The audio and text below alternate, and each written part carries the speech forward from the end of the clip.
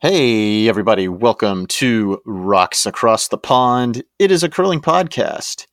Coming to you from Richmond, Virginia, my name is Ryan McGee, and joining me from Southampton, England, our very own professor of Peel, Jonathan Havercroft. Jonathan, you notice that I'm not quite as verbose as I usually am when I do that introduction, and the reason for that is the baby is currently asleep. Oh, so we don't want to wake the baby up. Correct, because the longer that I don't wake the baby, the longer we get to sit here and do this podcast. That's a good point. Are you going to rock the baby like Russell Westbrook throughout the episode? So he's not in this room, but I might, if push comes to shove, we may have a third co-host if we're looking to try and finish this thing. And he decides that it's time to wake up. Yeah, we might wind up with a third co-host. All right. And how's your sleep been? It's gotten better. We've got him to the point where he is sleeping between feeding. So he'll sleep, at night, he'll sleep 3 hours at a time, which my understanding is pretty good, considering we are under 2 weeks right now. So I think that's pretty good. Shout out to the Tranquil Turtle. I highly recommend the Tranquil Turtle to anyone who has a newborn, or even if they themselves have trouble falling asleep. Get yourself the Tranquil Turtle. It has my full endorsement. Even though they do not give this podcast any money, big endorsement to the Tranquil Turtle. It has been a lifesaver. So what does the Tranquil Turtle do? The Tranquil Turtle is this little turtle with a goofy grin, and it has a plastic shell, and the plastic shell projects moving waves on the ceiling while it plays sounds of the ocean. And it does this for exactly 27 minutes because I guess they did some kind of study where they decided that it takes a newborn exactly 27 minutes to self-soothe, fall asleep, and then get into REM. So the Tranquil Turtle does this for exactly 27 minutes and then turns itself off. Ah, that's cool. I got a trick, not for kids, but for insomnia. I've got an app, like it's a meditation app, but it's got a bunch of sound loops, and one is the ocean. And I swear, if I have trouble sleeping, I just put on the ocean thing. It's about a 90-minute clip, but I'm normally out within 10 minutes just listening to the ocean sound. So yeah, it worked for me. I mean, part of it was sleep deprivation, but so when I was watching the Curling World Cup from China at 2 a.m. with trying to put the little dude to sleep, because this was a point where we were kind of taking turns letting one of us sleep back in the bedroom and then the other one deal with the little dude who just fought going to sleep at night, just would not go to sleep. So I think it was Thursday night, the second night of the Curling World Cup. I was up at 2 a.m. Watching the games from China. It really worked out well that this tournament went on while I had a newborn.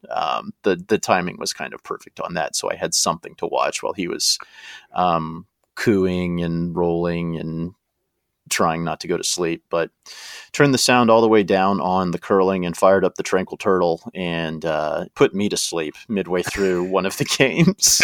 I missed about half of one of Team Roth's games from China because of the Tranquil Turtle. All right. That's good. I did not see any of the Curling World Cup. I've basically checked out at this point from curling. It's the last week of classes here. I'm up to my eyeballs in dissertations. Students here have to, basically at every British university, have to write like a 10,000 word kind of final project to graduate. And so I've got a stack of those to read and mark. So that's taken up most of my time. So you are also sleep deprived, basically. I would say sleep deprived, a bit grumpy, and definitely the students are totally over it. Like, it's been a very sunny week, and class attendance is like in the single digits because students are like, we're done, get us out of here. And now it's sunny, so they really don't want to be in the classroom. So between all of that, this is about to be a really just great episode, isn't it? I think it was good. I mean, I think we wanted to do a year-end review, kind of a wrap-up, and I think two things. Like, this year's season especially kind of went really long, and we can talk a bit about that. So the season really officially ended Sunday. Jonathan, this season is not over. There's still another event. Oh yes, what is this? This is it's something called the Arctic Cup, and it's in somewhere in Siberia, and it's a women's event. Team Anderson is playing in it. I will say it is very interesting because of one of the teams that is playing in it, and we will get to that once we start talking about our year-end review. So it does have something that is at least of some curling interest to me. I also have no idea what time it's going to be on and whether or not it will be live streamed somewhere, but it's Memorial Day weekend. They're curling a Memorial Day, the United States Memorial Day weekend, Jonathan. How insane is this? It's pretty crazy. I mean, the Scottish, now I guess British curling to be precise, but it's almost all Scots. So they basically start training again July 1 for next season. So they basically have the National Curling Academy booked out from 1st of July through August 31st. So that kind of gives you a sense of what British curling's idea of the preseason is. So, all right. So we're gonna do our year in review this week, and we'll come back next week with our season preview, I guess. Yeah, no, it's a bit crazy. I mean, even me with the World Mixed, I think I've got to hit the ice. Probably our team's looking at kind of hitting the ice kind of mid-late August. So I don't have that much time away from curling, and as much as I love it, there are other things I like to do in my life. So I've kind of got other activities planned, and I'm sure lots of other people do too. Well, what are you going to do this summer if you're not curling? I am still writing that book, or that damn book as it's increasingly being called in the back of my mind. We're going to do a little trip to Wales, which the only country in the UK I haven't really spent much time in. So we've rented a cabin there through Airbnb. And I hear that they really like drinking in Wales. Well, they like drinking. They are professional. They are professional drinkers in Wales. I think. Well, I will say this. I think my first kind of after dinner drinks in the UK, I learned the hard way not to try to keep up with a Brit at the pub. It's all I'll say about that. I think they're professional drinkers everywhere here. So that's a Canadian talking, right? So it's not like we're like non-drinkers either. But I mean, yeah, I just haven't been to Wales, so there's a couple of things I want to check out there, and then so it's kind of a summer holiday. Will be that, and then let's see, where else am I going? Up to Durham for a bit to do some work, but County Durham's always a lovely place to visit too. London for a few nights, just doing a conference. Bulgaria in September, which I'm very excited about. Sofia, Bulgaria. It has never occurred to me to visit Bulgaria. There was a conference there that kind of fit my research profile, and I got an invite, and I was like, I had never been to Bulgaria, and like you, I probably hadn't thought of going to Bulgaria, but now I'm kind of excited by that prospect. So I'll let you know how Bulgaria is sometime in September. Please let us all know and let us know if you find any Bulgarian curling. I don't know. I did pick up a Belarusian pennant at the World Junior Bs because we played the Belarusian team. So I don't know. There's Bulgarian curling, isn't there? I have no idea. If not, you're the one who's supposed to keep us up to date on Europe. That's kind of your bailiwick, is European curling here on this podcast. European B pool, but there is a C pool. I have to confess that when it falls down to the C, that's where I'm like, does that country? It's kind of like, does that country have a curling program? Kind of it's like there's countries that you think should and don't, and there are countries that you think shouldn't and do and are good. So you got to be a bit careful when you get kind of outside of the top tier of European curling about the assumptions you make. All right, so find some ice in Bulgaria and keep practicing even while you're working. I will do that. All right. Right.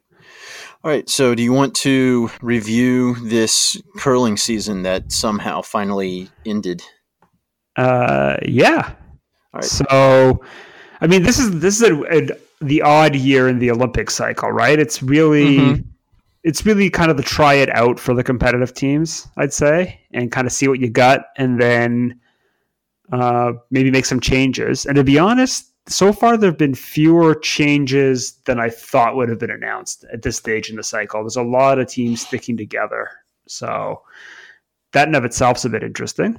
It was also the first year for the 5 rock rule. Yeah, so I think that's the main thing for me was the effect that the 5 rock rule had on some of these events, more so at the world level than at the Canadian provincial and Canadian championship level. But I think at the world level, we really saw the 5 rock rule come into play in some crazy swings in terms of scores at some of these world events. Yeah, and I think it definitely makes the game more interesting. It's really only a handful of teams that can power their way through the 5 rock. It seemed like Cooey and Botcher, whenever they battled each other, they kind of often had low scoring games, just because both teams have the kind of power in the middle to just blast their way out with a quick triple and quick double, and all of a sudden what's looking like a good end is done. But I think outside of that kind of power hitting tier, a lot more rocks in play, a lot more unpredictability, a lot more comebacks, and a lot more kind of interesting strategic decisions, especially late in the game. Yeah, so it's really become almost your most important shot if you are able to get a lead relatively late. Your most important shot becomes the 2 ticks from your lead. Yeah, there's a few times where the ticks kind of put the game away. I think basically I was thinking the Japanese game against the Team USA in the Worlds, that kind of knocked the US out, basically double tick by Japan. Mm-hmm. And I think again at that tier, most leads now are able to do the tick without much trouble. But the tick game seemed a little bit more muted this year outside of that.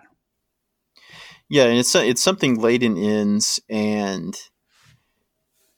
just the way that those can kind of set up is you have to make them, because if you're trying to defend a lead and you miss the ticks, you're really hosed. If you play that shot and miss it, things are going to go sideways for you very quickly. But if you make them, you're pretty good to go if you're a decent team. Maybe. I mean, I think still, so if you think back to the Brier and use that, and assume, as I'm assuming, that 2 of at least the 3 best kind of power teams out there are Botcher and Cooey. I put Adine also on that tier. In both the round robin game and the final, Botcher was leading, and in both cases, Cooey was able with Hammer to kind of generate a winning end in both situations. Whereas under the 4 rock, I don't think that happens. I think even in those cases with tick shots, there's still enough shrapnel around that Cooey was able to generate a 2 and a 3 to get his wins. Where in the old system, it probably would have just gone to a force, and Botcher would have won. Yeah. But yeah, it's made the end games that much more interesting.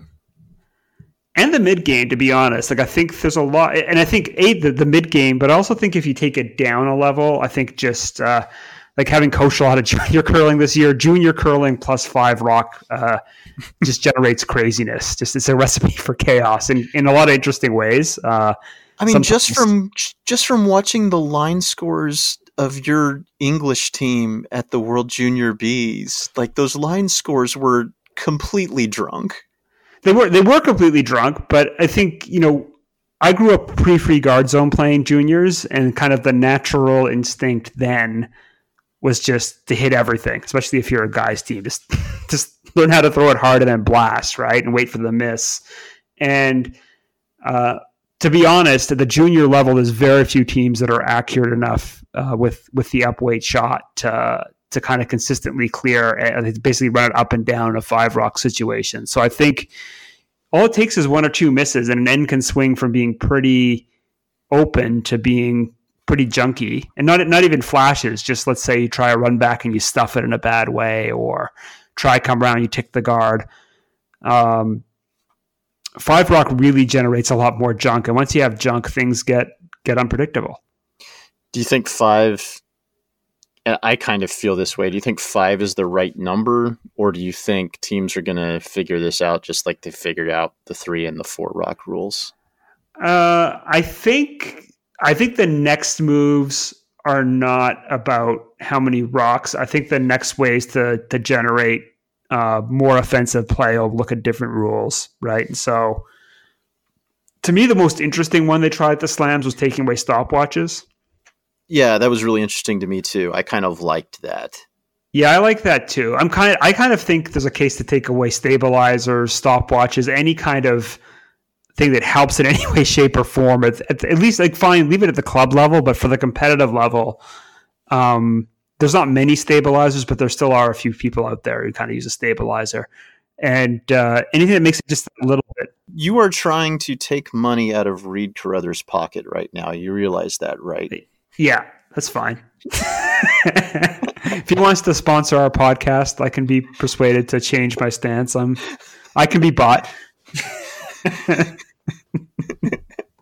I for one am pro stabilizer, because that keeps one of my lines intact when I'm teaching a learn to curl. When they're wondering about if they should use the stabilizer, I get to tell them, now you can use this at any level, including the Olympics, because you can't say the name Reed Carruthers to someone trying a learn to curl in Richmond, Virginia, but you can reference the fact that elite level players use this thing and they're like, oh, okay, yeah, I'm good with this. Yeah. I mean, I think it's fine for club level, but I think that the point is we want to do everything possible to make it harder. I think the brush heads kind of helped a bit with that. Yeah. And I think stuff like that, maybe some variation of kind of the new timing rules. I think that's got to be tweaked a bit, but that's certainly the times I saw it used this year kind of made things a bit more difficult. I think there's other ways to make the game more challenging for the elite teams without kind of making, giving way to the 7 or 9 rock free guard zone rule or some other kind of ridiculousness there.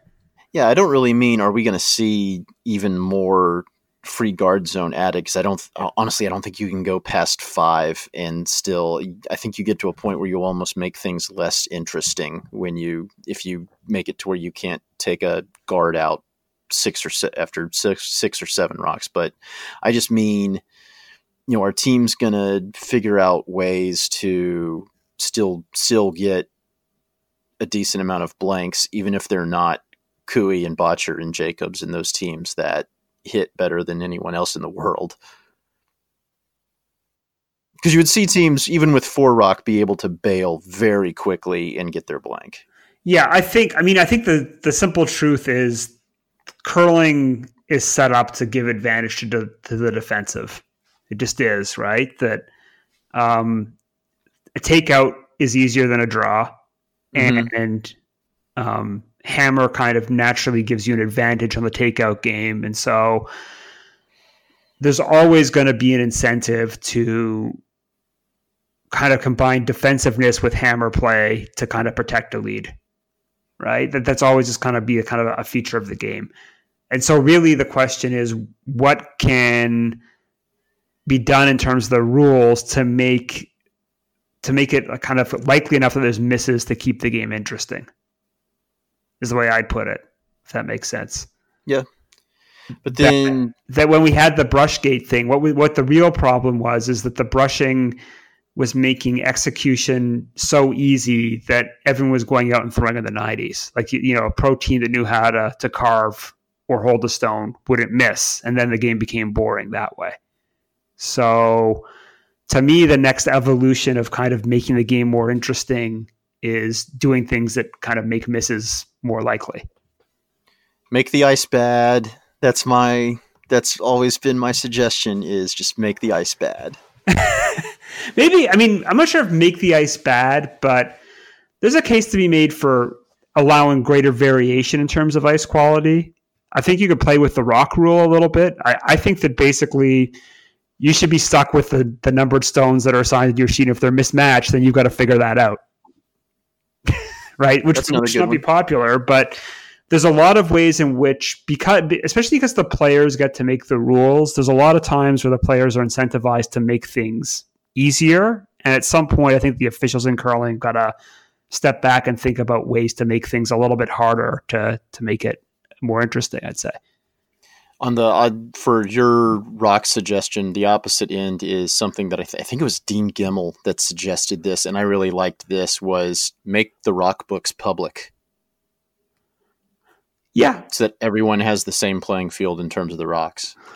I mean, that would be interesting. The thing that's interesting is I suspect you would find different teams matching different stones. Well, yeah, you're right. But you'd have basically Curling Canada or USA Curling or the WCF would have a rock book that goes with each of their sets that says, here's the variances in the rocks that we have in these sets. I mean, maybe. I think that but each team has a rock book, and sometimes they'll have different stones. Like even just kind of in English curling, where some of the competitive teams have kind of rock books, and I kind of know the ones that do. They will have different stones than I do, for instance. So we can actually talk about rock matching this summer if you wanted. I could spend an hour talking about that subject. But it is more art than science, and B, because especially before we had a theoretical physicist and myself on our team, so we had two kind of pretty nerdy PhD people. We kind of spent a day matching rocks, and we spent a lot of time arguing about the scientific method and how to apply it to rock matching. So there's a lot of people who I think do like non-rigorous approaches and then invent problems that aren't there, if that makes sense. And so I have noticed that for instance, my rock book will say something significantly different than another person's rock book. Maybe I'm wrong, maybe they're wrong, but if everyone's rock books are made public, I think it'd be kind of interesting, because I think some things are obvious and stand out, but other people would have kind of pretty big disagreements there too. All right, well, Jonathan, the 5 rock rule was the biggest curling story that mattered to curling people. I'd probably say that the biggest curling story in terms of news generated was Ryan Fry and Jamie Cooey's trip to the Red Deer Curling Classic earlier this year, and the various fallout from that event. Jonathan, do you want to recap this? I mean, I assume everyone who listens kind of knows, but it was basically, there's different versions, and since everything I heard was kind of like third hand through the media, the basic media story is they were playing in a bonspiel with Chris Shelley was the third kind of, I guess, identifiable player. DJ Kidby was the fourth, who's also kind of plays on tour, but perhaps not as high profile.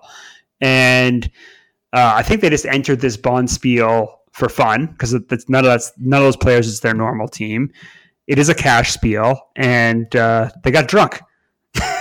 They did. And then they got very drunk. What happened after that is, I guess, subject to some dispute. The team was kicked out. That's not in dispute. There was video posted of Jamie Cooey crawling on the ice that I saw on social media. So he was basically too drunk to stand up on the ice. And then there's allegations that, I guess, which is something that many of us have been to our detriment in the past. I'm sure a bunch of us listening to this have curled when they probably should not have curled. Yeah, I would agree with that. I would say I actually, way back in the day, a team that was very prominent in Quebec, we're talking in the 90s, like they're kind of be like super masters now or whatever, but they showed up at an end of year bonspiel, went out and had a whole bunch. They played a kind of the 6 o'clock draw, and I think we had them again at the 10 o'clock draw or something. It was like one of these round the clock bonspiels, party spiel. And I was just out of juniors with a team, and we thought we were going to get slaughtered because this was a team significantly higher caliber than us. And they got completely plastered and kind of did a similar Jamie Cooey thing. The big difference was social media did not exist in the 90s. Thank God for that for me and like all my kind of college adventures and stuff. So that's part of the issue. And then I think that team chose a spiel that was basically known as an end-of-year party spiel, so it wasn't a problem. This was kind of, slam level teams taking one step down into what still is a pretty serious cash spiel event. So I think that was the other issue. And I think the third thing here was the behavior apparently was not quite clear what happened. Like, heard different versions of kind of damage to the locker room, possibly rooms being broken, people yelling at people. But so there was also just a bit of violence to go with the drunkenness, which again is not unheard of. Yep. So this blew up because it was a competitive curling tournament, and curling can get some traction just because it's kind of an odd sport. We are a different breed of cat, us who choose to play and follow this game. So that was part of it. It was a little bit that, hey, it's curling and it's competitive curling. And then it was, hey, these people were too drunk to curl. And then I think the main thing that made this blow up is you had an Olympic gold medalist involved in what went down. So I think all of that conspired to kind of have this blow up in a way that really it shouldn't have been as big of news as it may have been. But I think there was just, that it kind of blew up because you had an Olympic gold medalist involved, in my opinion. Yeah, I think it's social media plus an Olympic gold medalist. I think first out of the gate, some of the team players' social media posts didn't help the matter. It was clear the next round you were in the PR industry, so it looked to me like it was very well written the second round. Like the second round that came out looked like everything that had to be said and done was said and done and quickly. The first round was probably poured some fuel on the fire, which didn't help matters. Yeah, I think their number one mistake was what was said in the immediate aftermath, when they probably knew they were in the wrong. When and that's something you run into in PR, is you have some people who at the beginning don't think that they're in the wrong. Yeah. And that's when you can get in trouble, and that appears what to have happened here. So you had Ryan Fry. The fallout from this was you had Ryan Fry kind of take a step back from curling for a bit, and then you had Mark Kennedy join up with Team Jacobs while he was kind of figuring things out, and then they won the Canada Cup together. And then, whether or not that is related to what happened later in the year, you have a Olympic champion team break up as Ryan Fry leaves Team Jacobs and was replaced by, Mark Kennedy, who helped them win the Canada Cup this year. And then now you have Ryan Fry playing in Ontario with John Epping in what may be the strangest combination of two people on a curling team that I can remember since I have started following this. That'll be an interesting team. That'll be this year's Einarson team. I was wrong about the Einarson team, so I'm not going to say that team won't work. I'm not going to bet against them. I'm not going to lose my money twice, but it'll be interesting is all I'll say about that. I desperately need the Ryan Fry, John Epping reality show in my life. I need them living together in an apartment and cameras following them at all times during the curling season. I need that in my life. Yeah, it'll be fun to watch. I mean, I think that the one thing that's interesting, the one thought I've had since this all happened is that the last two Canadian gold medalist teams kind of broke up in weird ways. Right, like they didn't. Like it's kind of because as John Morris basically left the year before the Olympics and kind of I guess fell out with Martin or decided he was done. And in this case, it was like Fry kind of after kind of almost sounded like they were committed to the next cycle, just kind of stepping off after a year. So it's kind of interesting that these teams that are kind of obviously making a lot of money in sponsorship end up kind of ending in sort of semi-acrimonious ways, which, maybe in the past teams broke up because of fights and stuff, but it wasn't as high profile. And it almost seems like there's a lot more pressure even after you win to kind of hold the team together. That makes it a bit difficult to sustain excellence over a long time period. And to their credit, they've done, from a PR standpoint, Team Jacobs has done this the right way. They have maintained that they're still friends and they're still on good terms and everything's hunky dory, but Fry's just kind of parting ways and moving on. And now you have Mark Kennedy joining Team Jacobs, which is going to be really fascinating next season. Yeah, I mean that's an interesting one too. I didn't see. I wasn't sure if Kennedy was going to come back, and if you'd asked me a year ago, Kennedy being with Jacobs, I wouldn't have seen that coming either. Nope. But it worked really well at the Canada Cup, and maybe because he's a bit more of a chill player compared to Ryan Fry, so maybe he's that stabilizing kind of the ice to the other player's fire, and it works really well. All right, what's next? What was our next interesting story from the season? So you're going to have to fill me in on this one because I don't read Korean, but you somehow do. So the Team Kim Yeonjun saga, the Garlic Girls from last year, right? So they were the darlings of the Olympic Games, performed really well there, had a breakout year last year, and then just disappeared entirely, and we didn't see them all season. So what happened, Ryan? Well, if you read various reports translated by Google and various reports from Yonhap, which is the Korean news agency, the Team Kim kind of quickly after winning silver last year at the Olympics, accused Korean curling of a whole bunch of things. They accused their coach of emotional abuse.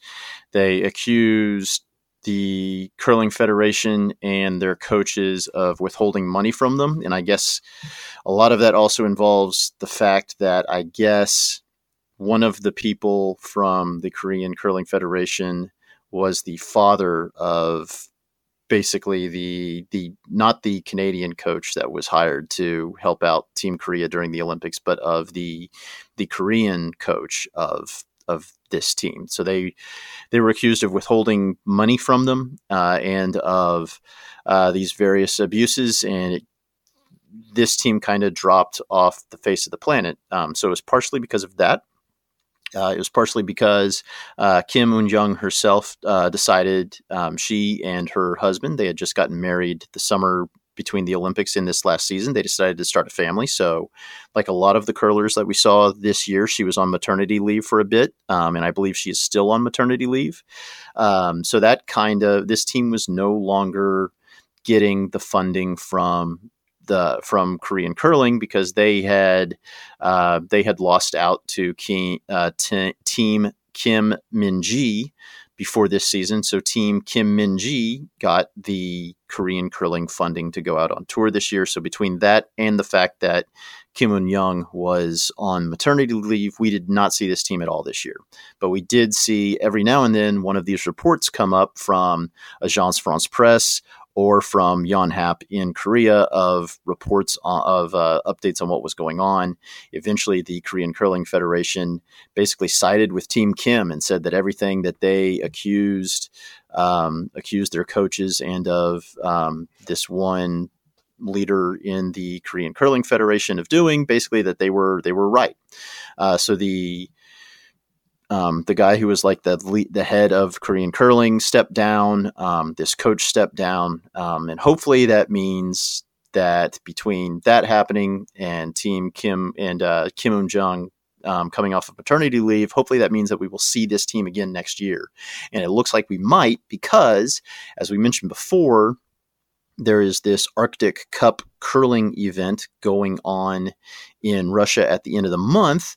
And the Garlic Girls, without Kim Eun-jung, but the other three from the team and their alternate are competing in this event. And that's what I'm interested to see. I'm interested to see how this team does. And it's their first real event. I know it's their first WCT event since last season. So really going to be good to see them back playing in a tournament, and hopefully that means that we will see the full team back next year. And what I really hope is that there's enough funding to go around in Korean curling that both Team Kims can get on tour next year, because we saw Team Kim Min-ji really break out this year. So you have two excellent curling teams from Korea that deserve to be on tour and deserve to be in these big events, and hopefully there's enough funding to make that happen. Yeah, I mean, it's good. It does. So basically, as near as I can tell, they basically have a playoff in August, and whoever wins that playoff gets like all the funding for the year. I guess they go to all the events. Yeah, that's what I read in one of those Jan Happ stories. Yeah. So you have the two teams are going to play again, I guess, this summer, whether it's July or August. I can't remember which one, but yeah, they'll play each other in a playoff, and the winner is Team Korea for the season and gets the funding. But hopefully these teams are good enough that hopefully they can find the funding to put both of them out there. I mean, the one interesting question is, did Kim and Yeon-jung get enough profile from winning an Olympic silver medal that they could actually sponsor their team to maybe not kind of go all around the world, but at least kind of play Pacific, WCT events and get some kind of funding? You'd hope that a silver medal would get you something, but I think that's really going to depend on what market you're in, right? So it's not really clear what the market is in Korea for silver medalists now one full season removed. Yeah, and which we'll see. They were very high profile and really captured the imagination of their country during that Olympics. Hopefully they've been able to, and I guess part of that was withholding of funding from whatever they had going on. Their version of the Schuster World Tour that Schusty went on here in America after winning gold. I guess a lot of the funds were withheld from them. It was something like 2 million won, which is like $200,000 US. Was withheld from them that they should have received, and that's a decent amount of money to get a curling team to tournaments around the world. That could probably get you 2 full seasons of funding if that's all. If all you were doing is putting it towards team expenses, that could probably get you 2 full seasons of funding, depending on how far you want to travel and stuff. But and then next year you have this Japan version of the WCT getting launched through the World Curling Tour. So it looks like you're going to have more tournaments going on in Japan.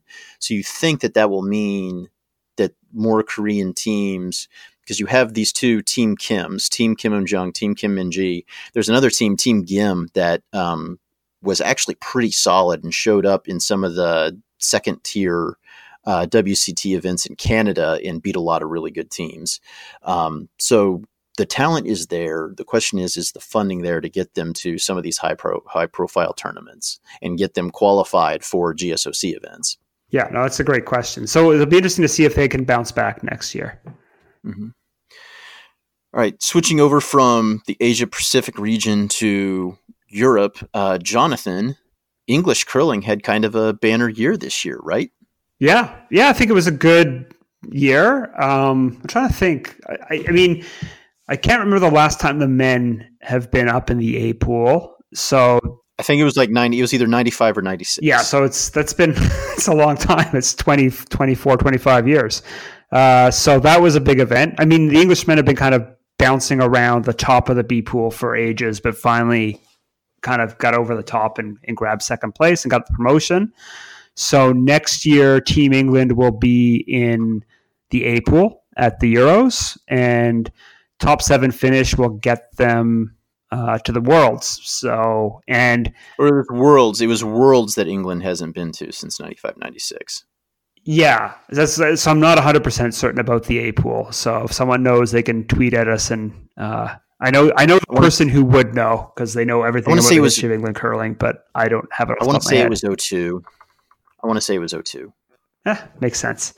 So that was a good year there in mixed doubles. So we had Anna Fowler on from the Fowler team. There was the mixed doubles team, and they achieved, as you heard in the previous podcast, that one of their goals was to make top 16 because top 16 got them qualified for next year's World Mixed Doubles Championship and the possibility of earning kind of doing better there. They do not earn Olympic qualification points off that. We had a little bit of a discussion about that. I think that will become perhaps a bigger issue going forward, but we'll kind of see how that plays out. And I guess the junior boys I coached, they made the playoffs, which is the first time a junior boys team has made the playoffs. I think ever at the World Junior B, and I think Ben's team made the playoffs one year when they had the European juniors, maybe 7-8 years ago. So that's kind of, again, a top performance there. And the junior girls also qualified for the playoffs. So we kind of managed to get both the junior teams into the playoffs, top 8 at World Bs. So both those teams are also young. They've got lots of more kicks at the can if they keep at it. So hoping to build on that for next year too.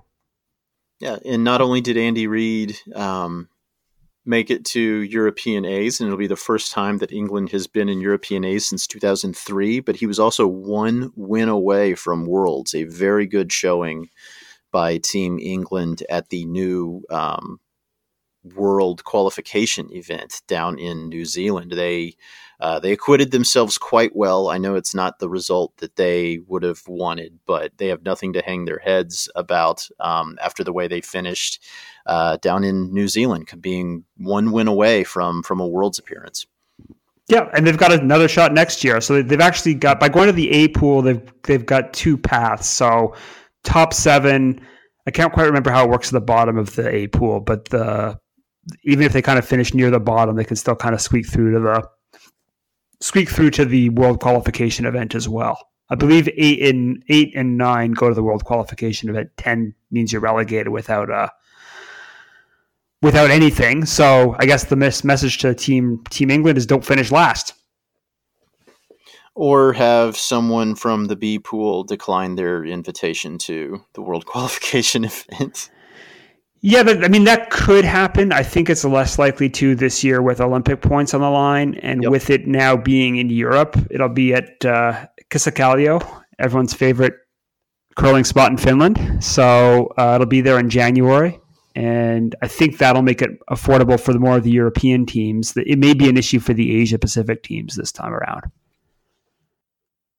Another thing that was interesting to me, being in the U.S. about this year in curling, was the creation of the Curling World Cup, which was a 4-leg event that the WCF created along with a couple of Chinese backers to bring together these different tournaments where you had one team representing their country.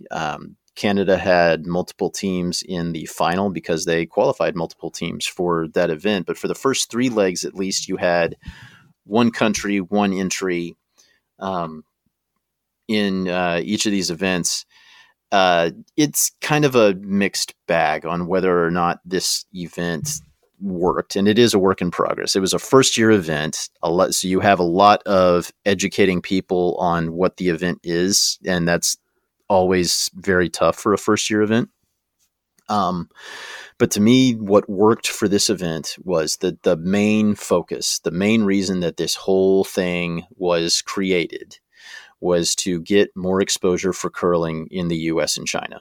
And I believe that happened. You had a lot more live curling featuring Team USA on U.S. television this year than you probably have ever before. The coverage, there was a lot of live games on NBC Sports Network and on Olympic Channel, especially for these last 2. Especially for the leg that was in Omaha, in this last leg, the grand final in China. You had a lot of live games on TV. And then the same in China. Almost all of their games were on television. And then the other thing that I think worked for this event was it got a lot more exposure to mixed doubles, which is a new Olympic event, and it's trying to raise the profile of mixed doubles. So I think those 2 things worked for the Curling World Cup. Now there's some other things that I think the event needs to figure out, but those 2 things, getting it on television in the US and China and getting more exposure for mixed doubles, I think that event did that.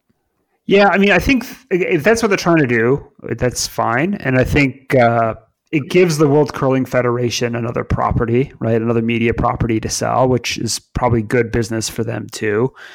It's not clear to me what it's all about. It's neither a slam nor is it a national championship, especially when you ended up with the grand final and you had Canada 1 and Canada 2. It's not, it just didn't have that national feel. Like you weren't really cheering for a nation, even though the teams were identified as national teams. And the flip side was it wasn't really a slam. So that was problem one. I think problem two was I did not like the double round robin, to be honest. I thought that was boring, to be kind of completely frank. I didn't like the kind of sole qualification of one team from each pool into the final. I think doing something similar to the Canada Cup where it's a round robin, if you can only invite 7 teams, so be it. Only invite 7 teams and or 6 teams, and then just do a round robin. First gets a bye to the final, second and third play a semifinal. I think that's a format that works for this kind of an event. And then I would make it 3 regional qualification tournaments and then a final. And you just kind of decide how many teams you want in the final event, and then qualify out of those 3 events, and maybe expand the number of countries. Like the fact that Swiss women have been dominating the international game for the last decade, and you didn't have a Swiss women's team in any of these events made no sense to me. Well, you did in the grand final. Yeah. So I mean, it was weird, right? Because you had to win a world championship to get there. Like, the whole thing just didn't make any sense. So I think it needs a serious rethink. I don't think it should be canceled. No, not at all. I think developing an elite event for outside of Canada that's trying to produce a caliber of play similar to the Grand Slams is good.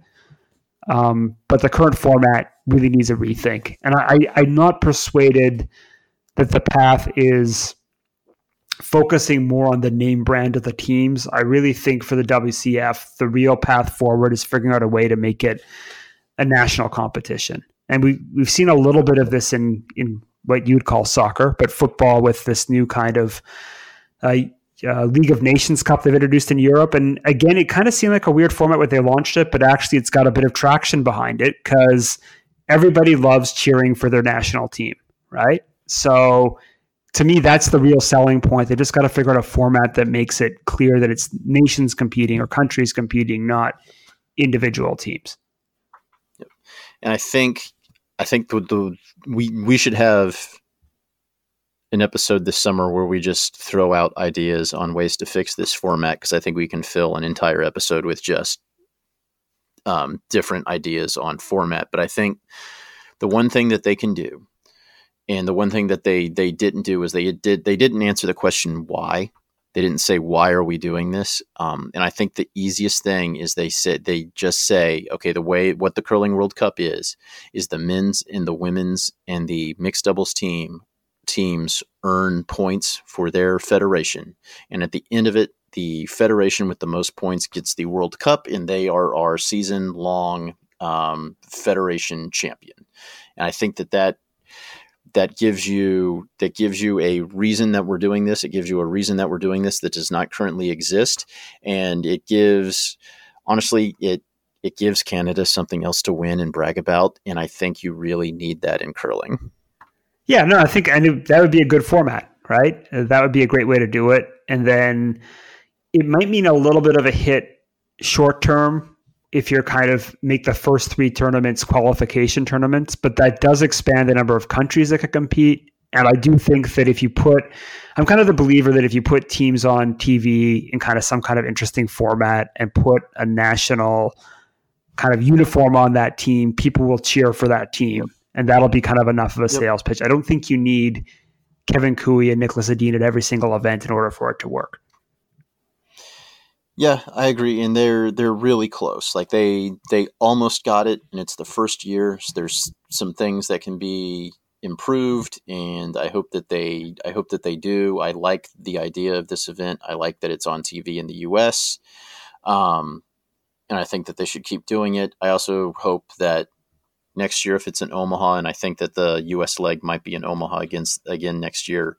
Find a way to get people in the building. Yeah. That's the other thing that I think didn't work, was getting people in the building there in Omaha. You saw, obviously with a lot fewer seats available, but you saw people in the seats in Jönköping. You saw people in the seats even at this grand final event in China, a lot of which were school kids that they brought in to watch the early draws, which was a great idea and one that I wish that they had done in Omaha. I would just put it in the Twin Cities. There's a gajillion ice rinks there that could be flipped for this size. And B, you've got now 4 major curling clubs and a whole bunch of other arena clubs in the area. So you have the fan base there built in. I'm not persuaded on I understand the thinking of why you want to put it in unconventional markets. Sometimes it works like Vegas, but Canadian snowbirds aren't going to fly down to Omaha the same way they're going to fly down to Vegas to watch curling. So I say put it in the Twin Cities. We saw a couple of curling newcomers have their first real tastes of success, I think, in curling this year. You saw Nunavut finally get a win in the main Scotties tournament. They had won a pre-qualifier before, but they got a win in the Scotties. Janine Bodner's team beat Quebec, I think, in their first game at this year's Scotties. And then you saw Spain win a silver medal at the mixed tournament. So growth for the game. That was the point of putting all of the provinces and territories into the Brier and Scotties, and then allowing all of these countries to participate in mixed and mixed doubles. I think that those two are things that are good. We also saw Team Nigeria get a win at the mixed doubles championship, even though now you're going to see a mixed doubles A and B. I would give a shout out also to Tally Gill, Dean Hewitt from Australia, who made the medal round, came 4th, so just missed the podium. But that is a country with no dedicated ice whatsoever, and they have to fly halfway around the world to compete. So they've got a lot of obstacles, and the English junior women's team actually played Tally Gill's team this year in the junior Bs. So future's looking bright for that team. And it's great to see these non kind of traditional powers kind of punch through at some of these world events. All right, what's next, Jonathan? Let's talk about people getting mad online. That seemed to be a trend this year. It really was. I guess not just in curling, but I guess curling is part of the social media landscape now. And with social media, comes the power to share a lot of stuff, which is fantastic, but also there's some negative things that go with that too. Yeah, you saw a lot of curling fans getting upset at various things throughout the year. You saw people got mad at the no-tick rule at the Champions Cup. Why do people get mad at that? I don't know. I honestly don't. The Champions Cup, which is part of the silly season, which honestly, I think even the Players' Championship is kind of silly season. I think anything after Worlds is technically silly season, even though the Players is definitely a legit event. I think anything after the Worlds is it's the equivalent of golf silly season. But yeah, the Champions Cup, which I think, these slams are the places where you can kind of mess with the rules and see how it goes. It's the same thing hockey does with the AHL. Hockey tries out rules in the AHL all the time that don't make it to the NHL. You know why we have 3-on-3 overtime in the NHL? Because they tried it in the AHL and found out it was awesome. So they put it in the NHL. They've tried, the GSOC is the reason that we have the 5-rock rule.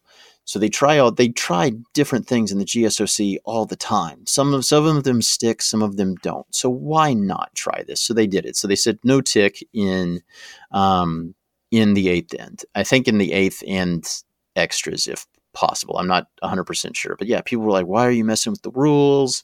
If you keep messing with the rules, people are going to stop watching. It's like, if you're going to not watch the Champions Cup because of no ticks in the 8th end, you were not going to watch the Champions Cup to begin with. I mean, that's the only reason to watch the Champions Cup, to be frank. Yeah. Yeah. It's the only reason it's one of the reasons that I liked the Elite 10. I was not offended by the Elite 10's existence because it was something different. They tried new rules there. They tried the no tick at the Elite 10 and no one said anything. They tried no stopwatches, I think, at the Elite 10, and then the match play at the Elite 10. It's something different. It's something that, to me, having one event like that tries different things is fine. So yeah, they're getting mad at the Champions Cup for trying the no-tick rule. Really dumb. People got mad at other really dumb things, like the little banter that Schuster and Matt Hamilton at Worlds, where Hamilton said something about Schuster not getting cheered on a shot, and Schuster saying, well, we're in Canada, was the most innocuous thing in the world. And it kind of blew up, and people got mad. People were mad at Ryan Fry pretty much all season. I think people are always mad at Ryan Fry, but I think Fry knows that and doesn't care. Yeah. He's kind of the honey badger of curling. Yeah, people were mad at Ryan Fry pretty much all year, and then people got mad at Team Epping because they had Brent Lang call Saville to let him know that he was off the team. People were mad that the skip wasn't the one who made the call, and it's like, if you're gonna fire me, have one of my friends tell me, please. There's a really good Curling Legends podcast, which, I mean, Curling Legends podcast is great, especially it's a good summer listen where, Kevin Palmer goes and interviews all these guys. But there's one with Ian Tetley, and Ian Tetley got fired 3 times. And I think every single time it was kind of either a very curt phone call or a fax. It was kind of like, so people breaking up in curling teams has been going on as long as there are curling teams. And B, there's no easy way to have that conversation. So if it's your buddy rather than your skip, it's probably, probably better that way. It's probably not, there's probably no easy way to do that. But Saville's also a pro, and he's been cut before. He's cut by Glenn Howard when Glenn wanted to bring Scott on a few years back, right? So This happens. It happens at all levels. I mean, I've been cut. I think I cut you once. Yeah, I think you did. We're still friends. Jonathan, Jonathan, when you eventually fire me from this podcast, like, have one of my friends do it. I'll have Mark call you. You got a text. Yes, you got a text from Mark saying, "Can we talk?" Then I'll know that I'm off the podcast. Less funny examples of people getting mad. You had Team Homan at Playdowns, where you had someone make a comment about them being from Alberta, and then they gave Rachel the sportsmanship award, kind of as a joke, basically. And then you had people harassing Team Carey when they didn't do as well as at World. So you just had a lot of people were mad pretty much all season, which is kind of crazy because this was kind of a throwaway year because there weren't any Olympic points available at Worlds. There weren't nearly as many CTRS points available as there will be at, there weren't any direct paths to the Roar of the Rings available. Like, if we had this during this season, Jonathan, what are the next 3 years going to be like? I think, when you asked me to start doing a podcast, I was a bit worried about what we would talk about all year. And the one thing I've learned is that we don't have to worry about anything. Like, every week something juicy will come up. All we have to do is just follow curling on Twitter, and it gives us the content. So I don't know what the future will bring, but I'm sure it will bring more outrage on Twitter.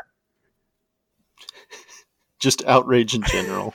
I mean, yeah, and I think there's always been. I think there is a weird way in which curling fans can be a bit precious. I'm like, that's so perfect. It's just like any, and I think that's a tension of where the game is right now. Does it want, if it wants to be a professional sport, big changes happen in professional sports teams all the time. Your favorite player gets traded. Your favorite player leaves in free agency, right? Your favorite player gets cut. Your favorite player gets drunk in Red Deer. Your favorite player gets drunk in Red Deer.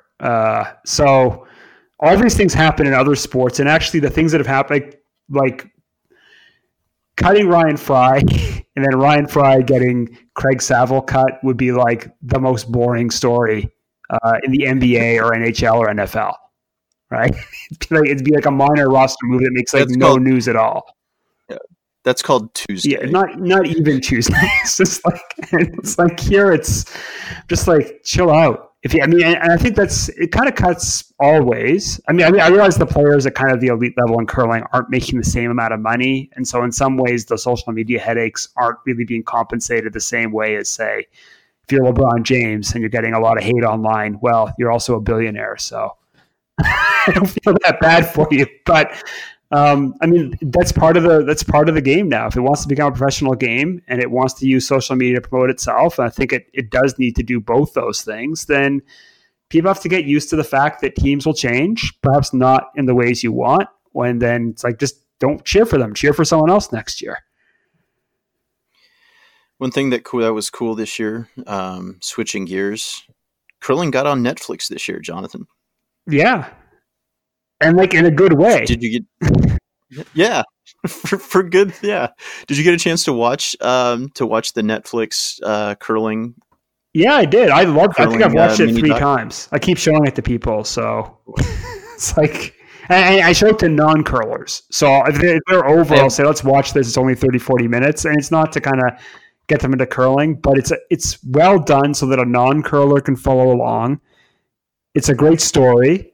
And it's not having done so many kind of curling promotion things when we were getting the Oklahoma Curling Club going. Like, I'm just sick and tired of the standard narrative, which is journalist sees curling on TV, says that looks easy, goes curling, falls on their butt, says curling, it's harder than you think. And I'm like, that's the most boring story to me. So this was good that it wasn't a what is curling story, and it wasn't a curling is harder than you think story. It was a, here's an interesting thing that happened in curling story, which is, to my mind, a way better thing to watch.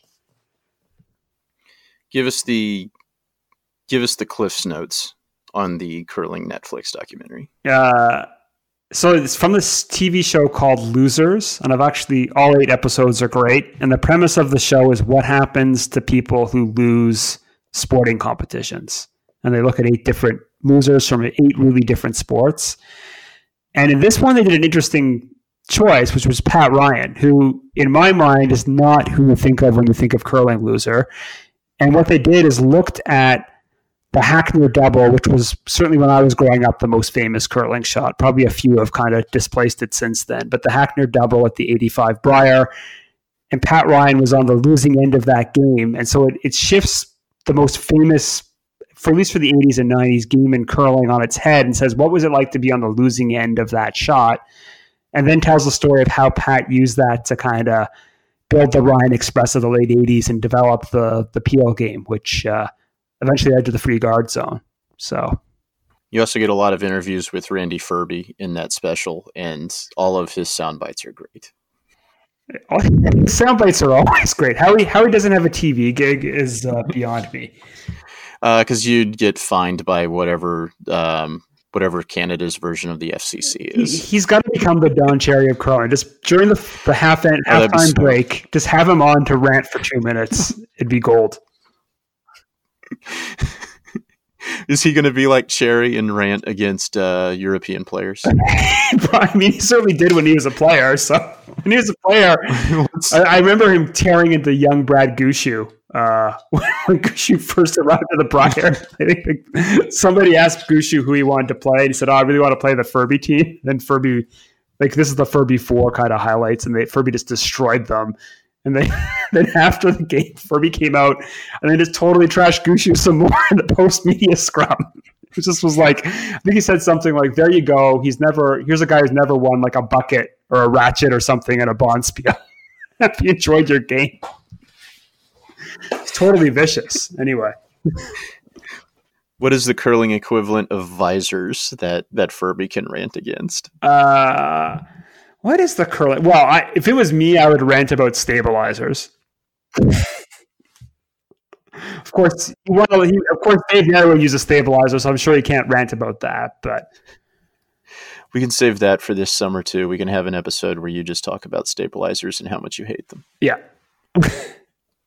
And I guess we'll end our interesting stories from the season with, sadly, we had to say goodbye to Team Thomas Ulsrud this year. We had a lot of people step back from the game, but I think the biggest one and the one that resonates to even non-curling people is Thomas Ulsrud. And you see his impact on the game simply because you had people in Oklahoma who started curling and as a team bought pants off of the Loudmouth Golf website because they saw the Norwegian curling team. So I think that in and of itself kind of explains the impact that his team had on this game. And I think that they should hang a pair of pants in the rafters of every curling club in the U.S. and thank Team Ulsrud for what they did to help grow curling in the USA. Yeah, and I think, that was definitely what they'll always be remembered for, but they're also, Olympic silver medalist, also really good, world champion, two-time European champion. I don't think they ever won a slam, but they were a really dominant team in Europe. And it's actually not clear if who's going to step up from Norwegian curling with his team retiring, right? That whether Wallstad steps up, whether Ramsfeld, they're a bit young, but are they able to take the next step? But they had a really kind of long run, which was great to see too. And they basically stayed together for 12, 15 years, same lineup. So that was nice to see too. And just they had some of the best personalities in curling. If you want just 30 minutes of laughter, go find the Bompy at the Briar segments that Curling Zone did from the St. John's Briar, where they basically said, comedy gold is let's take Christopher Sva and put him in some random place in Canada and just set him free among the populace and see what happens. And regardless of what you do there, you're going to get just comedy gold. And setting him free in St. John's, Newfoundland was even better. He went and got screeched in, and it's amazing. Yeah, no, Bumpy's total character. The whole team was characters. They were kind of like old school. They were there to play and compete and win, but they were definitely also a team that liked to have fun, both on the ice and kind of the friendly way, and off the ice, kind of socializing and being good ambassadors for the game. So they'll be missed, but nothing. I think the WCF needs to get them involved in some of their YouTube broadcasts. I think we need Bompy doing color at Worlds. That's my opinion. You go. We've already got a new dream team for curling TV, Furby and Bompy. Oh my gosh. That'd be too we talked about the Epping and Fry reality TV show, Bompy and Furby. That would be, that's if curling ever gets its own TV network, there's your Stephen A. Smith and Skip Bayless. Just stick Bompy and Furby on at 9 a.m. every morning on curling television and let them debate or yell at each other about whatever's going on. Yeah, for sure. All right. Wrapping up the season for the USA, because I live in the USA, so I get to make our rundown. This was USA Curling's follow-up season after capturing gold at the Olympics, and kind of a mixed bag. Team Schuster had a pretty solid year on tour. No really big wins other than the Curling World Cup event that was in Omaha, where they beat Nicholas Edin again. But Schuster and Corey Christensen went and won bronze at mixed doubles, which was I think the second bronze medal that the U.S. has won at mixed doubles. So Schuster kind of tried his hand at it this year and was pretty successful. So I wonder if we'll see him pull double duty at the next Olympics, playing both mixed doubles and the 4-person game. In addition to winning the Curling World Cup in Omaha, they made the playoffs at Worlds. They qualified at 3 GSOC events, which I can't remember them qualifying at 3 in one season before. On the women's side, Nina Roth made 2 Grand Slam of Curling semifinals, but she was 0-5 against Jamie Sinclair, including 0-3 at U.S. Nationals, which is why you saw Team Sinclair at Worlds. Yeah. So, interesting year for Team USA. They did better in the events that you really can't watch in the U.S. than the ones that maybe are a little bit more high profile here in the U.S. But all in all, a solid season for USA curling, but not nearly the follow-up that you would kind of want, which, I mean, isn't unexpected. You kind of expect there to maybe be a bit of a step down after winning a big gold medal like that and then having to replace a player like Team Schuster did. I would say they had a better year overall, which is obviously counterintuitive, right? Because they won a gold medal. Yep. So for 5 days, they were the best team in the world of the last quad. And they peaked where you want to peak. But this year they finished 13th, right? So just looking at the order of merit standings on the World Curling Tour right now. And so they finished ahead of Matt Dunstone. Like right at 14 is Dunstone, 13 Schuster, 12 Patterson. And if you go back 3-4 years, Schuster was kind of in that 20 to 30 zone. And so they're now kind of a top 20 team for sure. And kind of, I think the interesting question for them is, can they take that step and just become a perennial top 10 team? And they're right on the cusp of that, especially first year, a new cycle, new vice breaking in. I think there's a good chance they can be, right? And then can kind of become, every time Schuster's been to Worlds, the last cycle, he's kind of made the medal round, which that wasn't the case before. So they're definitely kind of climbing up there. And sometimes in curling, to kind of make that last step, it's a bit of a slow climb, right? There's a lot of guys in that top 10 who, the McCruthers, the Eppings, those teams haven't kind of punched through and won the big one yet either. So I guess Schuster has won the big one, but just hasn't kind of made the top 10 impact yet. All right, Jonathan, let's kind of go quick as we talk about other individual teams out there. We've been talking a while. Looking at the big name new teams that we saw this year, which ones do you think worked? Well, Kevin Cooey's team worked, and I think that was one that when the lineup was announced, a lot of people were underwhelmed by. But in some ways, he got better results with this team than with the super team that he had last cycle, at least first year out of the gate, because the first year out of the gate with the old team did not go nearly as well as this. They struggled. I don't even think they made the playoffs their first year at Brier. So good showing for them. Yeah, came up short at Worlds, but I think we've seen a little bit of a different dynamic from the beginning of the year versus late in the year. Beginning of the year, you had, Ben Hebert is going to be the most outspoken person on just about any team, but he seemed really kind of heavily involved in the conversation like we saw this year with Matt Hamilton and Team Schuster. You saw Ben really being a bigger voice in the team with Kennedy and Lang not there. But then toward the end of the year, you kind of saw that kind of back down, and you saw it be more BJ Neufeld and Kevin Cooey involved in the discussion, and less so Ben Hebert. So you kind of saw more of a separation between the front end and the back end toward the end of the year, whereas before, the typical Team Cooey is a 4-person conversation anytime that there's a relatively important shot going on. But the other thing we saw from Team Cooey was buzzer beaters all over the place. A Cooey team is always going to be a team that talks a lot and starts running out of time. But we saw that it seemed like it was even more so this year. Yeah, I mean, he ran out of the clock, but I think the flip side of that is how every single one of those buzzer beaters was like money. Right? It was they were spectacular. They weren't just they were spectacular buzzer beaters. Like every single one of them was a highlight reel shot. So that's pretty good, I gotta say.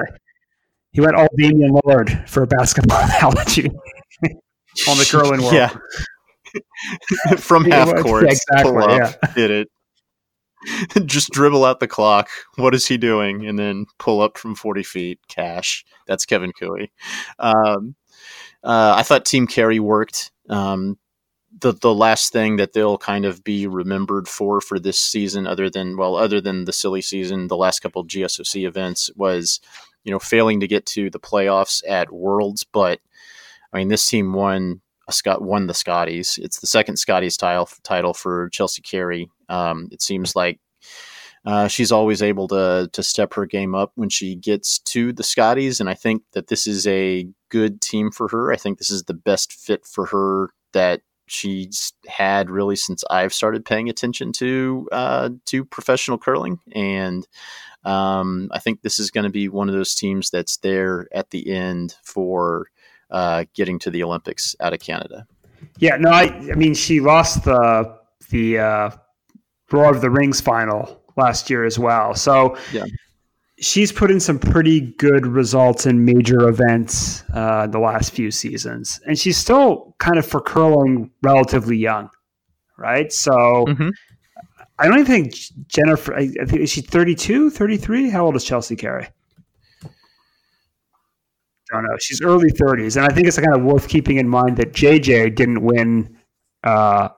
She's 34. She's 34. So Jennifer Jones didn't win a Hart until she was 33, I think, in 2000. Is that right? Yeah, early 30s. So, again, Jennifer Jones, I'm thinking of other kind of great ones like Colleen Jones. Most women's skips really only kind of put together their runs kind of mid-30s through early 40s. So she's just entering her peak, already has 2 Scotties in her title under her kind of to her kind of claim. I think there's a good chance she could become on that par with Homan and Jones, or maybe just takes Jones's kind of spot at that level when Jones kind of ages out. I not age out, but she's in her mid-40s now, so probably this is her last cycle. So I think sometimes Chelsea Carey kind of gets forgotten about in the competitive women's conversation, but like you said, she kind of has a knack for kind of showing up big in big events. Yep, and we will definitely see her at next year's Scotties, where she will be Team Canada. In Europe, I mean, the new Team Tirinzoni turned out pretty good, right? silver at the Euros, gold at Worlds. They win a GSOC event, and then they finished second at the Curling World Cup Grand Final. Not a bad little season, eh? Yeah, no, really good team. As I said last year when we were first potting, this team was put together to win a gold medal in 2022, and they showed they are a definite threat for that this year. Is the only thing for them just not getting bored these next 2 seasons, and then that last season, obviously ramp up and go for it to try and represent Switzerland and win gold at the Olympics? How do you, after you have this type of year, your first year, when you're supposed to be in that forming stage, and you have this much success this early, how do you not get bored for these next 2 seasons? I don't know if it's not get bored. I mean, they still finished 5th overall in order of merit. So Einarson, Jones, Homan, and Hasselberg still finished ahead of them. That kind of intuitively makes sense to me, just I think the Game of Stones guys kind of point this out. They have a knack for being really on or just atrocious. So I'd say the next step for them is to kind of get that Homan, Hasselberg kind of Jones. Every single event we're showing up and we're coming to play kind of consistency. So that's probably that. If I was coaching them, which I doubt they would ever ask me, but that would kind of be the target I set for them for next year. Is can you just kind of be able to kind of repeat those performances every single event, because they can obviously do it in the big moments. I'm not really sure if it's a matter of getting bored, but we certainly have seen teams come out of the gate in the first year of a quad and then not really be doing much kind of late in the quad. So that's kind of perhaps a possible threat, but I think they'll be there. They'll definitely be the Swiss representative unless something kind of completely unforeseen happens. And they'll definitely be on tour. They got the funding, they got the status now, so they'll definitely be a podium threat throughout this quad for sure. What are some teams that are maybe still works in progress? I mean, to me, the one that stands out is McRuthers, and I think the main thing for them is going to be figuring out who skips that team. Yeah, I think A, figuring out who skips that team, and B, figuring out what's going on. Because if you'd asked me when looking at paper, I actually had McRuthers slightly ahead of Cooey, just kind of on paper this time last year. I figured, Reed's team was pretty much intact, and they were just adding Mike McEwen. So adding one player normally doesn't kind of throw a team completely out of whack, but I would say that this year's team underperformed both McEwen's team and Carruthers' team from the previous year. So definitely kind of a big disappointment, I think, for that year, for that team. And the challenge is going to be, can they figure out what's going on there and get better for next year? Yeah, I think there's so much talent on that team. They've got it. If they can figure out maybe what's going on upstairs, that the possibilities are limitless for this team. But you can tell that it doesn't really have anything to do with ability right now, that the ability's there, but there's just, I don't know, it seems like it's a sports psychology issue to me, just watching this team on television play curling.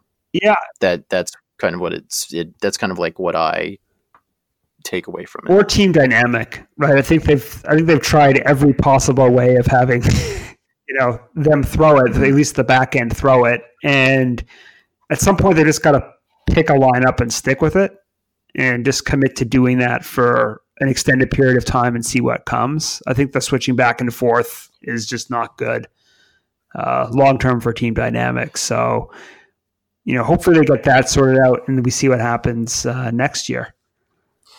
Can we call Kerry Einarson's team a work in progress as well? Because they won pretty much or either won or did really well in pretty much every cash spiel or GSOC event that they entered, but kind of crashed and burned at the Manitoba Scotties and then at the Scotties wildcard game in pretty spectacular ways. Yeah, so that I would say they are the female version of Team Epping. They're kind of very similar seasons because the Epping team had a fantastic cash season, as kind of John Epping's teams normally do, but again, kind of crashed out of the Ontario Championship. It seems the same thing for Einarson, and I think there's always been this kind of a team in curling. Like in a certain sense, Mike McEwen kind of had that rep for a long time too. Could kind of do really well in the slams, do really well in the cash circuit, but couldn't get past out in Ontario. Einarson wasn't a case of knocking off Jones, but next year she's going to have to knock off Jones if she wants to get to the Scotties. So it only gets harder next year. And a bunch of other very good teams. Yeah, so it's actually getting to the Scotties is not going to get any easier for that team, but that's going to be their challenge. In a certain sense, it's only 2 games out of a long season, so in some ways it's not fair, but those are 2 games that team was built to win, and so it's obviously disappointing for them, I'd say. And then here in the U.S., Jamie Sinclair's team was coming off a very successful season where they made the playoffs at Worlds, won the Players' Championship, then made a little bit of lineup tweaks coming into the season, had kind of an up and down year, did very, very well whenever they played other U.S. teams, but not as well as they probably would have liked in the GSOC events.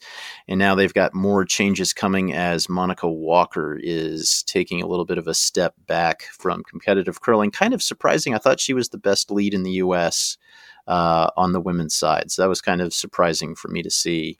But more changes coming for Team Sinclair as they try to find the magic from last season. Yeah, that was a weird subplot to USA curling, right? That Sinclair seemed to have Nina Ross' number, but certainly on the slams, Nina's team had the better year, right? So it's interesting. In a certain sense, it's good for the USA to have two really strong women's teams, but it felt like the Sinclair team was kind of hot and cold, and like you said, really unbeatable at the US level, but kind of perhaps not really punching through in the Worlds or the Slam events. And then two teams that got together only to break up. You have Team John Epping, who is going to be a great reality show next year. And then Team Ali Flaxey, that seemed like it was going to be tough to work. Flaxey commuting from Northern Ontario to Manitoba. I know some of the early tournaments she had, I think it was difficulty getting enough time off work. So a lot of the early tournaments, she wasn't even involved with the team. So that team just kind of wasn't able to make it work this year. And now you have Kate Cameron and Taylor McDonald teaming up with Laura Walker and playing in Alberta, and then you have Ali Flaxey moving back to playing in Ontario with Caitlin Jones, right?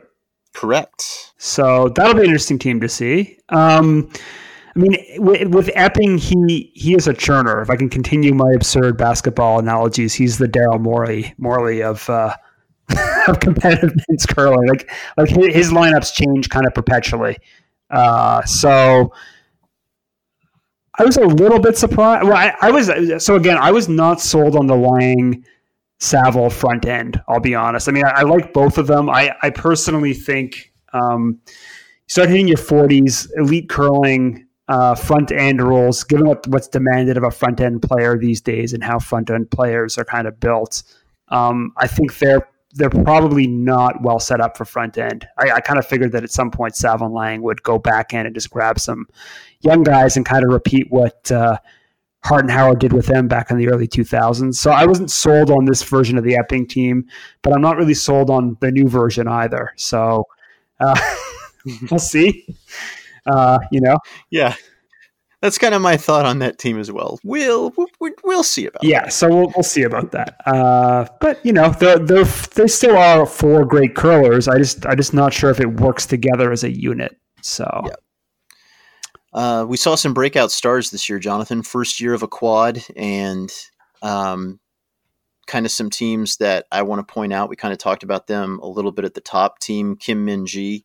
For them to still be junior eligible and have the year that they did with the way that they performed at the Curling World Cup, at Worlds, at the Asia Pacific Championships, and then only be kind of average at juniors, it was kind of funny. But for them to be this young and this good, this quick, in really their first season going up against competitive women's teams was kind of impressive, and it means that they're probably going to be around for a long time to come. Yeah, no, it's, they're definitely stars to go. I think the funny thing is the gap between kind of elite women's curling and junior women's curling is kind of tight, right? And so it's kind of not that surprising that maybe it is in a certain sense surprising. You can go kind of medal the women's worlds and then not do anything at the junior women's, but they were kind of on the cusp of the playoffs there. But to be 19 and to be kind of winning the podium in a women's world championship, that's really impressive. So I think and just kind of how they played well on tour all year, they really look like kind of the next big thing in women's curling, period, I'd say. Like they're kind of a phenom team. Maybe the most impressive performance since either Eve Muirhead, kind of in her late teens, or Rachel Homan. kind of in her late teens, I'd say. All right, Jonathan, give us one of your breakout stars for 2018, 2019. You mean in terms of predictions? No. For this year. Yeah. Who was one team? Who was a team that you really thought broke out? Well, Team McDonald, right? Scott McDonald's rink, I think, out of Ontario. That was a really kind of big, impressive run. I honestly hadn't even heard of them before the season started, and then they're kind of on the door, kind of last team not qualifying for slams, and they got into a slam, and then it's like Ontario championships happened, and they just destroyed that field and put in a really solid showing at their first Brier too. So really impressive for them, and hopefully that generates the kind of money and opportunities that will let them kind of play a full competitive circuit next year, qualify for more slams, and see if they can kind of take that next step from kind of high teens to being kind of an elite contender. To me, they were one of the coolest stories of the season. To see them really go for it on tour, play a lot, really commit to everything. And even as a new team this year, plus, I mean, they've got the personality too. They seem like a really fun team to follow. But yeah, what they did, just running roughshod over the field at the Ontario Championships was kind of crazy. But hopefully we see them back in the Brier next year. I think the Brier next year is in Kingston, which I think is their hometown. So as awesome a story as they were this year, they would be even more so next year if they were able to get a hometown Brier. Jonathan, my next breakout star, I'm getting kind of away from the teams, but I want to say Katrina from the Lazy Handle show. I think she was a breakout star this year. I think everyone in the curling community was impressed. If you haven't seen her, she's this girl from, I think she's from Ottawa. I think she's from Ottawa, but does her own curling show on YouTube. Does a lot of interviews. She was able to go to one of the Curling World Cup events this year as a guest of the WCF and do a lot of interviews there. If you haven't seen the Lazy Handle show, by all means, go watch. It was really cool to see her kind of break out this year and everyone kind of just see how awesome she is, and for her to get a chance to interview some of the game's top players. Yeah, no, she's great. It was fun. To see her break out. I think this is probably because we were doing a podcast. My first year really paying attention to the podcast social media landscape, and she's definitely got a bright future in it. But there's also a lot of other great kind of YouTube shows, social media channels, podcasts out there. So she's definitely got a future, and probably maybe taking Cheryl Bernard's spot on TSN in the not too distant future. There you go. All right, Jonathan, give us another breakout star for this season. I will have to go with the Matsumura rink out of Japan. I thought they had a wicked Worlds. Because they're curling in the Asia Pacific, we don't get to see them curl all that much. It's just the odd YouTube kind of feed. But just how they played the game.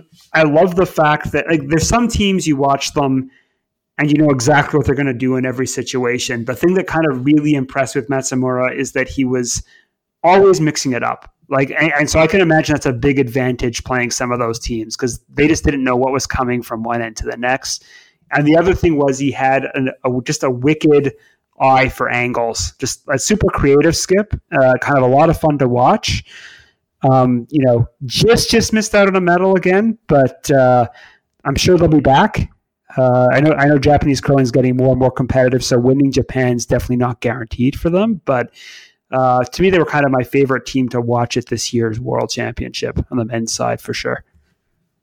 And then finally, can't talk about breakout stars this year without talking about Team Silvernagle. It was really cool to see a team from Saskatchewan back in the playoffs and playing in that Page 1-2 game. Unfortunately, they weren't able to get out or get into that final and have a a Saskatchewan team there in the Scotties final, but a big breakout season for Team Silvernagle, and you saw big crowds whenever they got the chance to play in the two slams that were in Saskatchewan and in North Battleford. So, Saskatchewan to me is kind of the canary in the coal mine when it comes to the health of curling, not necessarily just in Canada, but in the world, because you need curling to be healthy in Canada in order for it to be healthy in the world. And if you start to see curling starting to fail in Saskatchewan, then I think that is, then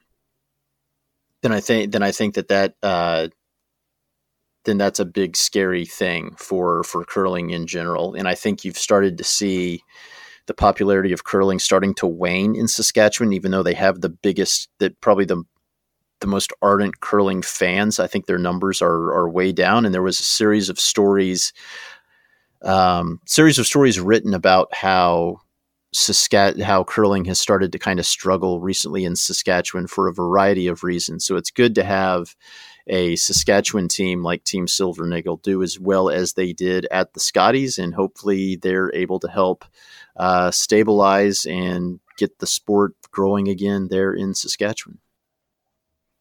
Yeah, no, it was good to see that. I think maybe that's probably a talker for this summer about threats to curling. I know we talked a bit about it early in the season, but it's not good to hear curling clubs closing. Part of it's probably demographics in Saskatchewan, to be honest, and just a shift, just globally from kind of rural to urban. But it was good to see, as you said, a Saskatchewan team kind of make playoffs, and potentially they'll be kind of there for years to come, which is good too. All right, Jonathan, let's wrap this up with a look at 2019, 2020. Give me a team that you think will break out next year. Who's a team that we're going to look at when we do our end of year review and say, you know what, that team kind of came through and now they're one of the stars of the game? So what define breakout? I think we're going to say, I know it's tough to quantify, right? But it's, either a team that comes from going from complete unknown to being not just on the radar, but beating some of the teams that we're used to see being there at the end of the week or make it to a Scotties in the Brier. In that case, it would be like Scott McDonald, or a team that breaks through and gets the big win that they haven't had, like a team that breaks through and finally wins a GSOC event, or breaks through and wins a Euros, or wins the Asia Pacific. Like a good example of that would have been Mowat 2 years ago. Yeah. Two young teams that I'm not sure if next year's their year, but two that I'm kind of watching is Isabella Orana's team out of Sweden, the kind of the younger Swedish team. Obviously, kind of dethroning Hasselberg would be an accomplishment, but they kind of had a sneaky good campaign. If you kind of go look at the standings this year, they finished 15th, right behind Jamie Sinclair. They're all early 20s, really competitive, kind of tagged as the next big thing in Swedish curling. Again, getting past Hasselberg is going to be tough, but they're the kind of team that I could definitely see starting to qualify in slams, maybe even winning a slam, perhaps upsetting Hasselberg in the national final. I'm not sure if that would then give them enough points to go to Worlds, but they're certainly kind of an up-and-coming team in Europe. I think Kelsey Rock. I think she's kind of, whenever I see someone win kind of back-to-back juniors, either Canadian nationals or world nationals, that kind of, to me, they tend to go on and have pretty successful adult curling careers. So I think she's kind of back with her old team that she won the juniors with. Had a decent year last year, finished 28th. With Chelsea Carey not in Alberta, that kind of makes Alberta, because she's Team Canada, that makes Alberta a little bit easier to win. Obviously, she'd have to get past Scheidegger, the Laura Walker rink. but certainly capable of upsetting both those teams. That might be another kind of stealth team next year, the women's side. You clearly read my notes because the team that I'm picking is going to be competing against Team Rock for the right to go to the Scotties. I'm taking that Laura Walker team that you talked about, as she is taking over a team that's going to have Kate Cameron at third, Taylor McDonald at second, and Nadine Scotland moving from skipping to throwing lead rocks. And they're going to be playing out of Alberta, and I'm going with them. I think they're a breakout team for next year that I think may wind up winning Alberta and representing Alberta at the Scotties. So we already have our first bad beer bet of the next season. I suppose lined up for the Alberta Scotties. Rock versus Walker. Yeah, but then Scheidegger will just win it, and then we're both going to have to. Then we're both going to have to pay up, right? Yeah, somebody else will take them and we'll lose, but that's fine. We've already got a bit of intrigue for next season lined up. So who do you got on the men's side? Who is this year's Scott McDonald? I think calling Scott McDonald is kind of a bit out there. I will say, I think Tyler Tardy, which isn't a name we haven't heard before, obviously, but he's plays in British Columbia. He's a 3-time world junior champ, a Canadian junior champ, just won the World Juniors this year, which kind of holds the record. He opted to not do his last year of juniors. The last time we saw a junior skip that dominant, you could make the case maybe Botcher, maybe Charlie Thomas, but to me he kind of has shades of maybe Matt Dunstone. All have gone on to have a really good, successful kind of adult careers, but he kind of has a bit of shades of Johnny Moe for me. So, and John Morris made a pretty smooth transition to the men's game. Like he was playing in a Brier final, I think 2-3 years removed from winning juniors. So I think Tyler Tardy has the potential to have that kind of a men's career where he just kind of smoothly transitions, doesn't go through that awkward 3-4 year period where you don't hear from him. They're playing in British Columbia, so really for them, Cotto's the big obstacle to get past. I think they made quarterfinals this year already, so certainly capable of competing in the men's side. So I'd say that's the kind of breakout team on the men's side, at least domestically in Canada. All right, I'm going to take an American team. I'm going to take the Young Bucks USA team with Corey Dropkin throwing fourth rocks and Mark Finner skipping and playing second. They made a bunch of finals this year. They didn't win any of them, but I think that's the next step for them, is figuring out how to win those last games of events, because they had a really good year on tour and just could not finish. And they kind of have a rivalry with the Ruinen team now, and I think next year is the year that they kind of they step up and maybe challenge Schuster at U.S. Nationals. Yeah, I think so. I think they're kind of a good up and coming team. So I noticed neither of us picked Jared Allen. So give him a couple more years. Give him a couple more years. So I think the experiment's still going on, but be curious to follow that story too. Yep. Yeah, that'll be one to follow for 2019, 2020. All right, Jonathan, I think that I am way overdue to go change a diaper, so I will probably head out, and hopefully we can do this again here in the near future, and maybe have some more guests, maybe have some Professor of Peel segments. If you have any suggestions for a Professor of Peel segment, please send it our way. We are at rocksacrossthepond@gmail.com. Please subscribe and leave a review on iTunes, Google Play, Google Podcasts, Stitcher, TuneIn, or wherever you listen to podcasts. Those reviews help us get found. And the best thing that you can do for us, the biggest compliment we can receive, is if you tell your friends about the show if you liked it. You can find all of our posts and all of our old episodes at rocksacrossthepond.com. You can also scream at us on Facebook, Instagram, and we are at Curling Podcast on Twitter. Jonathan, anything you want to say before we get out of here? Have a good summer to everyone.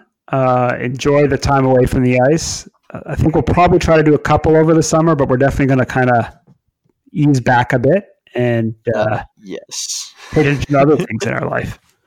Yep. All right. So we will talk to you all soon, and thank you for listening.